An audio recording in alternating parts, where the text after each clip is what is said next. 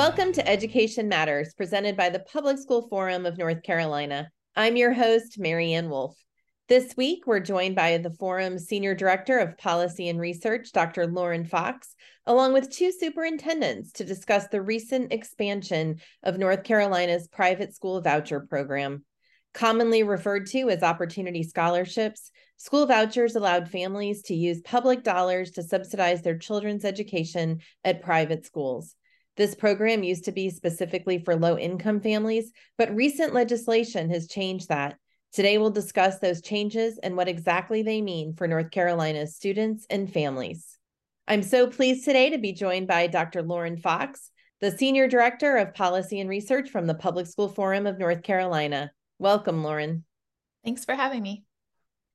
I'd love to start with you just giving us a brief overview of how North Carolina's Opportunity Scholarships program works in its current form, and how much has it been used in recent years? Yeah, so the Opportunity Scholarship Program was created in 2013, and it was framed originally as a way for families who fall below a certain income threshold to access private schools if their public schools were not serving them for some reason or another. So when the program was first created, only families who met requirements for the federal free and reduced price lunch eligibility were able to access the scholarships, and the threshold has been increased over the years. So the current program this year in 2023, families who make up to 200% of that free and reduced price lunch eligibility are able to access vouchers through the Opportunity Scholarship Program. And I'll also mention that the program, as of right now, requires that a child has attended public school before they can access the voucher as well. Thank you. And I know changes are underway with the latest budget passage, which included several different provisions around the Opportunity Scholarship Program in North Carolina. Can you tell us a little bit about what changes will be brought on by that new budget? Absolutely. So the latest budget really puts into effect what is called universal vouchers. And what that specifically means is that there was a removal of the income cap in terms of who is able to access vouchers. There will still, in North Carolina, priority will still be given to families falling below a certain income threshold and those who have had access or who have used the Opportunity Scholarship in the past. However, anyone, regardless of their family wealth, will be able to access vouchers now. And they've also removed the requirement for families to have had their child in public school previously. So families who are already sending their children to private school, already paying that tuition, will now have access. And Lauren, it does not matter how much they make. Their income could be $500,000 a year, and it doesn't matter. Absolutely. Yes. So one of the things I think we always like to go back to is, what does the research say? And so, as I know you're a researcher, and what does the research say about how vouchers affect educational opportunities for students? So in North Carolina, unfortunately, we don't have a lot of research on actual academic outcomes of students who are using the vouchers, particularly as compared to across schools, across private schools, and with public school students. And that's because voucher recipients and voucher schools that use the voucher program are not required to issue the same standardized test across all of the private schools. And there's not a common test between public school students and private school students. So we don't actually have the ability in North Carolina to make valid comparisons in academic outcomes across private and public school students. But we do have research generally on other private or other voucher programs in other states. And we've actually found that recent evidence shows that school vouchers have contributed negatively to students' academic outcomes. So there have been some significant studies in states like Indiana, Louisiana, Ohio, as well as Washington, D.C., that showed that low-income students who used vouchers did not see improvements and actually declined, some as significantly as the declines that we saw as a result of the COVID-19 pandemic. So it's definitely something that we need to be aware of and have more data on so that we're monitoring, whether this program is actually helping students to reach improved outcomes. And Lauren, you referenced that it's hard to compare and you referenced the lack of common test scores. But with this new law, what accountability will we have? Because these are public dollars going to private schools, but also to parochial schools and religious schools, which I think is important to note as well. Right. So under the language in the budget would require that students in grades 3, 8, and 11 have a common test that they take that would theoretically allow for comparisons across the different schools as well as with public school students. But it's important to note that only schools that enroll more than 25 voucher recipients in a single grade, which is a significant number of voucher students, right, would have to publicly report those test scores. So I think there are questions that we have as researchers and, the public who would want to be able to independently evaluate the success of the program in terms of what access to data will we have, how will that information get to policymakers who are trying to make decisions and to families who are trying to decide whether they want to send their child to a certain school, and to the public who want to know, where their tax dollars are going. So right now, based on current enrollment figures, only 3% of private schools that accept vouchers would have to actually report that data publicly. And Lauren, how does that compare to other states? Because we are not the first state to move towards this voucher program, and it's on the verge of, I would say, a universal voucher program. That's right. So North Carolina actually has some of the loosest regulations and accountability requirements of any state that has a voucher program. The forum actually conducted an analysis of this in a recent policy brief that's available on our website, where we did some comparisons to other states that have or are soon to implement a universal voucher program, and most have other requirements for accountability, as well as things like teachers having to have certain credentials in order to be able to teach, or accreditation requirements for private schools, or financial reporting and accountability. So North Carolina has very, very minimal requirements on all of those things compared to other states. So Lauren, I know we can't fully know how this will impact people and students across our state, but I'm curious what you think this expansion will mean for public school students, but also their communities. So I think top of mind for many people is, what will this mean for public school budgets? And I want to note that this is not an insignificant amount of money that will be going to private schools that do not have, very many reporting and accountability requirements. It's more than $4 billion, more than $4.4 billion, I believe, over the next 10 years. So that's a significant amount of money. And, while that money is not necessarily coming straight from a public school into a private school, it's still money that's coming from the general fund of North Carolina's budget that will be going somewhere else besides our public schools, while we know that our public schools are quite underfunded in this state. And there's also been analysis done on what the potential loss of students leaving public schools and going to private schools could mean for our local districts. The Office of State Budget and Management did some analysis that showed that if only half of the new recipients of vouchers under the current expansion plan were previously enrolled in a public school, our districts across the state would lose out on an additional $200 million just in the 2026-27 school year. And there are particular districts that would see, more significant changes in their funding overall. And that's especially in rural, smaller districts, where the loss of, just a few students can mean significant changes in the money that they're receiving. The last question, Lauren, as we wrap up today is, I know the expansion has been approved in North Carolina. Are there things that our state can do to improve the opportunity scholarships, given the dramatic shift in how much will be invested over the next decade? I definitely think there are things that we can and really should do. We talked about accountability and transparency requirements. I think we need to think really carefully about what academic outcome data we need to have access to, and not just, behind kind of closed doors, but the public and parents. and taxpayers, what information do we need to make sure is accessible to them? And we think the forum thinks that we need to have a common exam across all grades that is publicly reported, so that we can really see how the different schools are performing and serving students. The bottom line is that we need to make sure that every school that is receiving taxpayer dollars is serving its students well. And right now we really can't say that about schools receiving opportunity scholarships.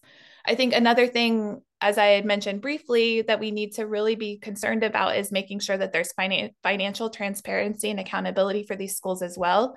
Right now, there are requirements for some schools to have a financial review, but there's not an annual audit. There's nothing like that, so that we can really look at how the money is being spent and make sure that it's being spent with fidelity.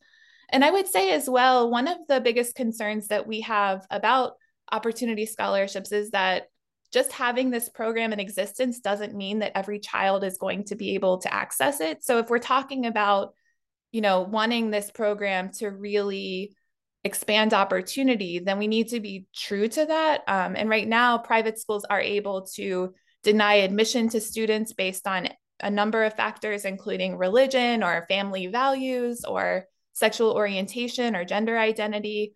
And I think when we have, tax dollars going to schools that can actually discriminate in their admissions processes, we really need to be asking ourselves, is that a good use of our tax dollars when we have a public school system that serves each and every child that comes through its doors?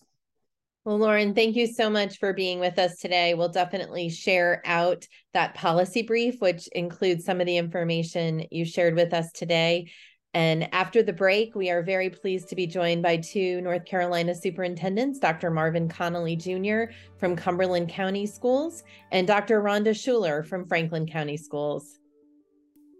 Education Matters is brought to you each week in part by Participate Learning, uniting our world through global learning. We are so pleased today to be joined by Dr. Rhonda Schuler, the superintendent of Franklin County Schools, and Dr. Marvin Connolly Jr., the superintendent of Cumberland County Schools. Welcome. Thank you. Thank you, Pam. The Opportunity Scholarships program is set to expand in the coming years. And I'm just curious if you could talk a little bit about how that affects your county, and how you anticipate it affecting your students and families in the years to come. So in Cumberland County, we are a Tier 1 county, high poverty, high minority county. And over time, Cumberland County has had the highest number of students and parents opting to apply for and receive the opportunity scholarship. We're not really sure what that's about. It might just mean that because we are higher poverty, more people are applying for that scholarship. Plus, we are a military town. 15,000 of our 50,000 students are military connected. So military families sometimes choose private. And so being able to apply for the opportunity scholarship, provide funding for them to be able to do that. So we've been dealing with it for a while. There are a lot of unknowns around this still. This is very new. It's a significant expansion. And being able to pinpoint exactly what that impact is going to be, I think, is a little bit premature for us. I did take a look at the information from the non-public education office, and it appears that in 2021-22, we had about 259 students, Franklin County residents, attending private schools. So we have that figure, but that is very much an estimate, even by their accounts. So making a determination as what the impact of this is going to be, I'm confident that those families will likely take advantage of this opportunity for additional funding in support of their families. It's difficult to know what the larger impact will be on students who may currently be attending our schools, private schools, charter schools, and homeschools. And then in turn, what the impact financially will be on traditional public schools. It will contribute to resegregation of our school system. Somewhat the haves and have-nots, white flight. We don't have a lot of charter schools here in Cumberland that we compete with, but we do have a lot of private and parochial schools. And now under the new law, families can use opportunity scholarship at the parochial schools as well. And so I think what we will see is more Black and brown children than in the traditional public schools, and then more non-Black and brown, and maybe even higher income students opting for the opportunity scholarship. Because as you know, now, regardless of income, they can apply and receive this scholarship. So I think it's going to be more grounding coming in and resegregation of our school system. Sometimes we forget to talk about is the fact that our public schools offer a lot of choice. And I wonder if you have some examples in Cumberland County of what that choice looks like for students and families. Yeah, so we do have the choice model here in Cumberland County. We have what we call choice schools. That might be Academy of Engineering, might be a Fire Academy, might be a STEM Academy. And so parents can opt for those choice schools. And in fact, a lot of military families opt for the choice program. So we offer choice here in Cumberland. I think now we have to do a better job of marketing our choice and demonstrating that we are the best choice. Dr. Schuler, I know that one of the things that we know about our public schools is that there are many choices available for students and families within our traditional public schools. And I wonder if you could talk a little bit about what choices you offer in Franklin County. Sure, I'd be glad to. First of all, we have an outstanding early college program. I've had the opportunity to visit this week that has been very successful and has been in place for over 13 years now, with great success in preparing students for a next step, providing them with that associate's degree free of charge when they graduate from high school. So that is an opportunity that we're very proud of and want to continue to build on. In addition to that, we have a STEM academy that was introduced at Lewisburg High School 5 years ago to provide students with really intensive exposure to STEM fields, as well as opportunities for service learning. And it really is a project-based approach across all curricular areas. So that has been very successful and well received. So this year, we've actually expanded that program into Lewisburg Magnet High School, which is open to all students in the district. So we're really excited about that opportunity. At the elementary level, we are exploring a dual language program at one of our elementary schools for the upcoming year. And just to circle back to high schools, I would like to say that at every one of our high schools, we offer a really robust offering of CTE coursework that will provide students with exposure to potential careers and opportunities, credentialing, and certifications that they can take with them and enter the workforce, or apply that to additional opportunities beyond high school. We have career and college promise opportunities for students to receive college coursework free of charge that gives them transferable credits upon graduation, advanced placement. So we have a lot of options and choices for families in our district. What advice do you have for our policymakers as they go forward? My advice or thoughts to the legislature are, if we are going to expend taxpayer dollars in private school vouchers, as well as charter school opportunities that students have had access to, I think they should be held to the same level of accountability in areas like testing and assessment of students, teacher licensure qualifications and expectations, and financial accountability and transparency, the same level that we have, because we're talking about taxpayers' dollars and making sure that they're being used effectively. And we're talking about a significant amount of money. So that would be some of the guidance. I'd also say, public schools were built on a foundation in our Constitution, the state's Constitution, of ensuring that we provide a sound, basic public education to every student. And we work in our schools, and I know this is true across the state in our public schools, to meet every student that walks through our door, regardless of their background and circumstance and abilities, and take them from where they are and provide them with a comprehensive learning experience that will prepare them for that college or career.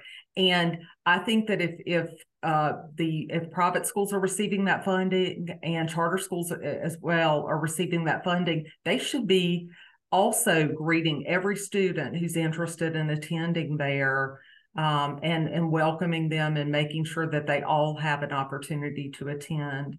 And that they're also working to eliminate, we're not just talking about the financial aspect with vouchers, but also eliminating barriers that would prevent those students from attending those opportunities, like transportation and free and reduced lunch. So I guess the bottom line is, I would say to lawmakers, if we're going to put taxpayers' dollars towards an initiative, we need to make sure that the level of accountability and transparency is there, just as we're held to in our traditional public schools. I'd like to give you a moment before we close just to tell us, what are you most proud of about Cumberland County Schools? And I have to say, I've met some of your amazing educators, so I know you have a lot to be proud of, but what are you most proud of? I am very proud that even though we are a large district, we continue to have that community hometown feel. Everyone is connected. Our premier professionals, we have about 6,500 employees. They're working hard every day. They're invested in the community. In our strategic plan, we have 4 pillars: successful students, premier professionals, accepting environment, and committed community. Here in Cumberland, we have a very committed community to helping us work together. We believe firmly here in Cumberland, and the entire community, in the old African proverb, it takes a village to raise a child. So we're all working together, and we also subscribe to an African saying, which says, "Custodian Andre," and I was listening to my right, because that's on my wall. Custodian Andre, which means, how are the children? And so everyone here in our community focuses on how are the children and working as a community. We are a large, but yet still a village. We are proud of a lot. So, but I will say, in the context of what we're talking about, one of the things we're working really hard to do is make sure that our families and our community know what we have to offer. We introduced a parent summit last spring, where we brought teams of parents from across the district together to learn more about what our schools offer, as well as to give feedback and plan and network. And we have really seen that pay off this school year in broadening our base of family support and engagement. That's something we had our second parent summit a couple of weeks ago. It was a real success. So we want to continue to build on those opportunities to engage our families in meaningful ways in the work. Thank you for taking time with us to learn and think about education. That's all for today, and we'll see you next week.